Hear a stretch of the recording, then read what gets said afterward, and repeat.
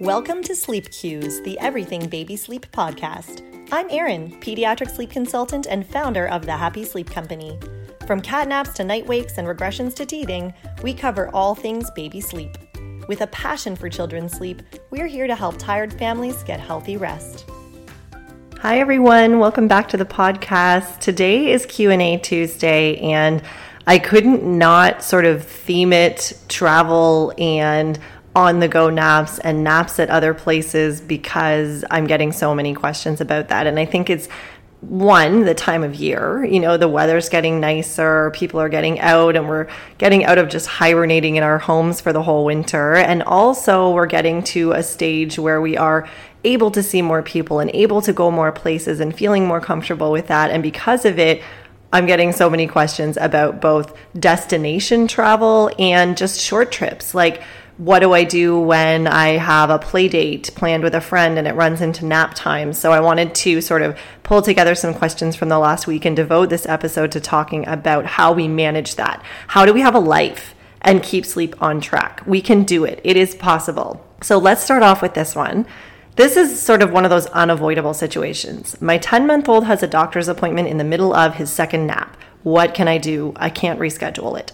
No, you can't, right? Like, we can't expect our healthcare provider to change their schedule for our child's nap, because then they would have to change it for every child's nap, and it's just not possible. Sometimes on-the-go naps are unavoidable. Sometimes messing with your child's schedule is unavoidable. Sometimes it's avoidable and you just don't want to avoid it because you want to do a specific thing that you could skip, like a fun event, a meet up with a friend, a play date, a coffee stroll with a friend, but you don't want to avoid it because you want to have a life, and you can, and that's okay. So in this specific situation with this question, my 10-month-old has a doctor's appointment in the middle of the second nap. What can I do? I would suggest that there's a couple of options. So first of all, it depends on the child. One thing that this parent could consider doing, if they think like there's just no way you're going to make it to this appointment without being so overtired and so cranky because you're always just so ready for your second nap of the day, you could leave early for your appointment and drive around and let your child have that nap on the go. Get to your appointment right at kind of the last minute and wake your child up from their car nap, and that was their second nap of the day. Probably ended a little bit earlier than normal because this mom mentioned that this appointment was in the middle of the nap, but at least you got a nap in and your child wasn't super overtired and cranky the rest of the day, and they may just need a slightly earlier bedtime than usual that night because their nap ended a little bit early. But that's one option. You could just leave a little bit early for your appointment, drive around, let that nap be a car nap. Not the end of the world. We'll get back on track. Might just need an early bedtime. The other thing is, if you have a child who's a little more resilient to being up for a little longer sometimes and not getting super overtired and cranky, you could consider just pushing that nap. So even though the appointment is scheduled right in the middle of when the nap should be happening, you could just keep your child awake, try to keep them awake on the way to the appointment, have the appointment, and then do the nap when you get home from the appointment. Or what's maybe more likely to happen is go to the appointment and your child is so tired by the end of it that they fall asleep in the car on the way home from the appointment. And then, if you can, you drive around and let them have a decent car nap, and then do bedtime, an age-appropriate amount of awake time after they wake up from that nap. So you have a couple of options, but it's not going to be the end of the world. It's one day, it's one nap, it's one afternoon, and you're likely to get a car nap in there or get a late crib nap at home and then get right back on track. The next question was similar in terms of an event or an appointment messing with a child's schedule. This one is a little more avoidable, but again, one that mom doesn't want to avoid. It's about swim lessons. And so many of us want to do swim lessons with our babies. We have done swim lessons with our little girl, Mila, since she was, I think, like 4 months old. Is that even possible? I don't know, but she was really young and we loved it and we still love it. She's almost 10 years old and we still do swim lessons and love it. We don't want to avoid that stuff. We don't want to skip that stuff just for a nap, but we also want to respect our child's sleep needs. So this question said, I want to do swim lessons with my 6-month-old, but I'm so afraid of messing with her naps. Tips for scheduling. So this is a 6-month-old. That means we're having 3 naps in the day. My number one rule, whenever you can manage it, is to try to have the first nap of the day at home in the crib. And if you're going to have an on-the-go nap or a nap get kind of messed up by an appointment or an event, make it one of the later naps in the day. So for a 6-month-old, I would love to see them have their first nap of the day at home in the crib, and either the second or even better, the third, be the one that gets a little bit messed up. Why the third? It's usually the shortest one anyway. It's usually the hardest one for babies to go down for. So why not make it easier that day and just do it in the car on the way home from a 3:30, 4 o'clock swim lesson? So try to make the event that you're scheduling later in the day so that if a nap gets disrupted or missed or has to turn into a car nap, it's one of the later naps that's harder and shorter anyway, rather than the first nap of the day, which is usually the strongest, the longest, and really sets the tone for the rest of the day. The next question is about something that's avoidable, unavoidable. You know, we'll have a different opinion about this, but it's about dinner at grandma's house. So I just sleep trained our baby, and now I'm wondering how to deal with Sunday night dinners at grandma's. It usually runs a bit past his bedtime. Do the bedtime routine at her house and then put him straight to bed when we get home. Wait until we get home to do the bedtime routine. I would generally suggest that if you have a situation like this where you're at a dinner that is not going to run so late that it makes sense to put your baby down for the night at that person's house, but is going to run late enough that it's well past your child's normal bedtime, you do a little routine at your host's house and then you just put your child to bed when you get home. And that's because there's a pretty good chance your child's actually going to fall asleep in the car on the way home from the event, depending on how far grandma lives from you. So if that's going to happen, we don't want to get them all woken up and riled up and confused when they get home from that little car nap by doing a whole bedtime routine. It would be lovely if we could just put them straight to bed when they get home. But it's better to have already done a little routine so their body clock understands we've already gone down for the night. So while you're at grandma's and everyone else is sort of wrapping up and getting ready to leave, you could just sort of steal away and do a little bedtime routine. Go to the bathroom, do a little wipe down with a cloth to simulate a bath, do your baby's feed, put them in their pajamas, read them a little story, and then when you're ready, tuck them into their car seat safely and drive home. That way, when you get home, if your baby's still awake, great, you can give them a kiss and a hug and put them into their crib. If your baby has fallen asleep on the car ride on the way home, you can transfer them to the crib. They might not even wake up. Or if they do wake up a little bit, you just sort of treat it like a nighttime wake up and give them a little cuddle and into the crib. Then you don't need to do their routine over again and fully wake them up and rile them up and stimulate them. You've already done the routine. Their body clock already understands that they're in the midst of their nighttime sleep. So I would do a little routine at grandma's, get yourself home, get your baby to bed. Next question. Please help me with vacation sleep. 2-year-old is fighting nap time and bedtime. So this is a bigger vacation, right? This isn't a dinner at grandma's. This isn't a doctor's appointment or a swim class. This is, we are going away for a week or two and my child is fighting their sleep on this vacation. Actually, the way this question was worded, I'm pretty sure this mom is already on vacation and struggling with her 2-year-old, which is so frustrating because you've gone to have this relaxing trip and sleep can be so stressful when it's not happening or when your toddler is fighting it. So it's tough, right? We're in a different situation. We're in a different environment. Your child, 2 years old, really recognizes this. Often infants will sleep better when they're in destination locations because they don't really recognize the difference as much as long as they have a nice, dark, quiet space, just like they do at home. But for toddlers, they are much more aware of the fact that they're in a very different space than at home. So the best thing you can do is be consistent. Consistent about what their sleep environment looks like to the greatest degree possible. Consistent about how you manage the protest, because inevitably this 2-year-old protests sometimes at home too. So how do you manage that? And then manage it in the exact same way at your destination, on your vacation. So in terms of sleep environment, while I know it can be tough to set that up, try to keep your 2-year-old's sleep environment at your destination as similar as possible to what they have at home.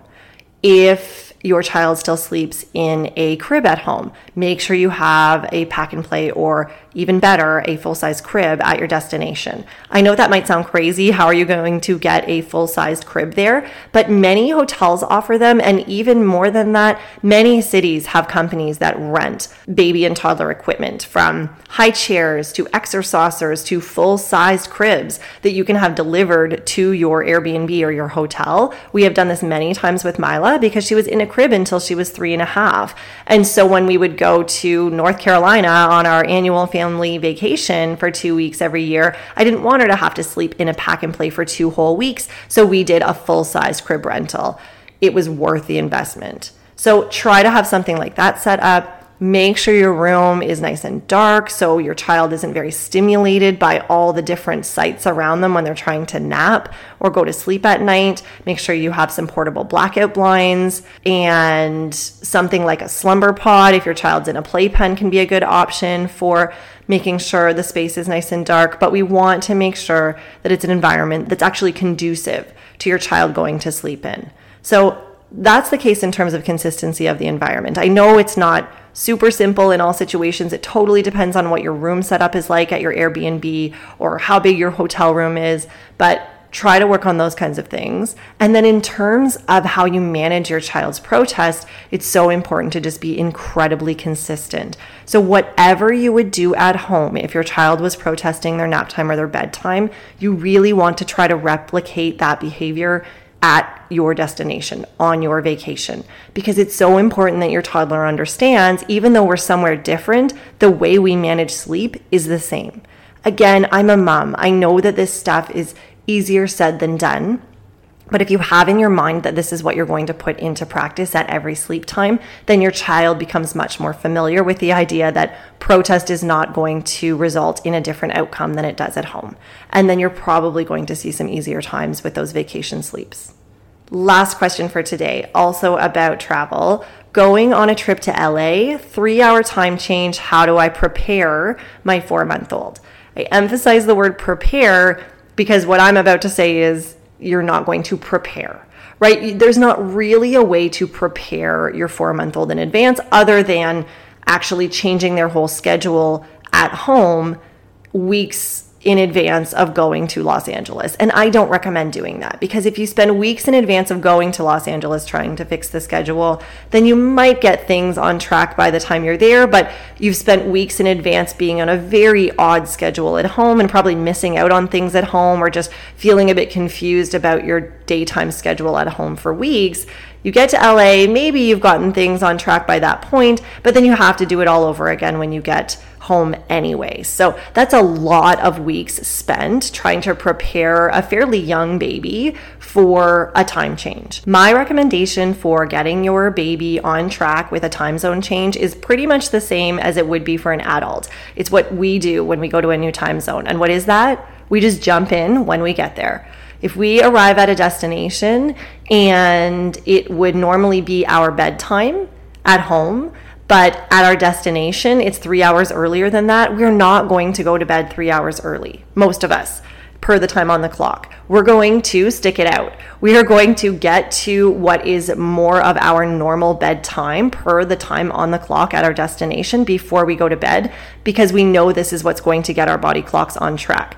If we go to bed 3 hours earlier than normal per the time on the clock, we know we're going to be up at 3-4 o'clock in the morning wide awake, because that's 3 hours before we normally be up for the day. So we're just going to jump in. For your baby, what you might want to do, especially with a 4-month-old, is when you arrive, even if it's normally their bedtime, but it's quite early for that per the time on the clock at your destination, put them down for a little nap. But it's a nap. Don't let them sleep too long. Get them a nap so they can get through to what is a more appropriate bedtime per the time on the clock without being super, super overtired. So when you arrive, you're probably going to be jumping in a car anyway to get from an airport to a hotel. Let your baby have a little nap, but wake them up from that. Keep them up for an age-appropriate wake window and then put them down for the night. Even though to their body that's going to feel quite late, because at home they should have been in bed for a few hours already, it's going to help them get on the schedule of your destination a lot more quickly than if you try to do this in sort of pieces over days or weeks in advance, or if you wait until you arrive and then try to do this bit by bit over days or a week when you arrive. You're probably going to waste a lot of your vacation trying to gradually get your baby into the schedule, only to find that you only finally do it by the time you're ready to go home, or it's time to go home. So better to just jump in and try to coordinate your baby's sleep schedule so that it matches the time on the clock approximately that they would normally be going down at home. You're all going to have a better vacation for it. Is your baby going to be a little bit cranky at times about this? Probably. Are we as adults a little bit off and cranky for the first day or so when we jump into a big time zone change? We are. It's normal. It's human nature. But we are okay and they will be okay. And you'll probably all be a lot better for it if you just jump right in and then just jump right back when you get home. So that's my advice for the time zone change. I know it's a tricky one, but it's usually the best results is when we just jump in. So those are the top 5 questions from the week. In terms of specifically those on-the-go naps, those travel naps, those vacation naps, dinners at grandma's, doctor's appointments, swim lessons, these are part of life. These are, part of what we need to do on a day-to-day basis, or what we want to do on a day-to-day basis. One of my biggest pet peeves about conversations around sleep coaching is the idea that once your baby is on a schedule and is a good sleeper, you're stuck at home and it's super rigid and you can never have a flexible schedule. I don't think that could be further from the truth. Are there times when I've missed something because it conflicted with my child's sleep schedule? Yes, because I'm a mom and I know my baby, I know my child, and I know she does well with good sleep. But are there times when we've just had to wing it and miss a nap or be late for a nap because we had a really important event to go to or a doctor's appointment that couldn't be missed? Of course, because that's part of life.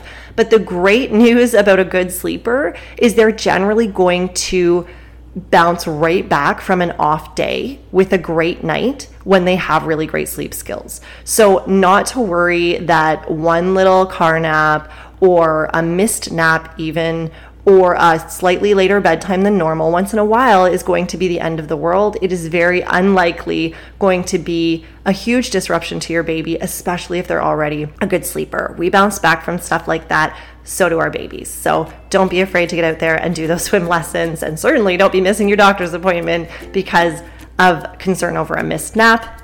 It's all going to be okay. Have a great week, everybody. Thanks for listening to Sleep Cues, the Everything Baby Sleep podcast. If you enjoyed this episode, please subscribe, leave a review, and share this episode with a mom or dad who might need some rest. Connect with us on Instagram at The Happy Sleep Company, and check out our website, thehappysleepcompany.com, for loads of blogs, sleep guides, and information about how we work with families one-on-one to get sleep on track.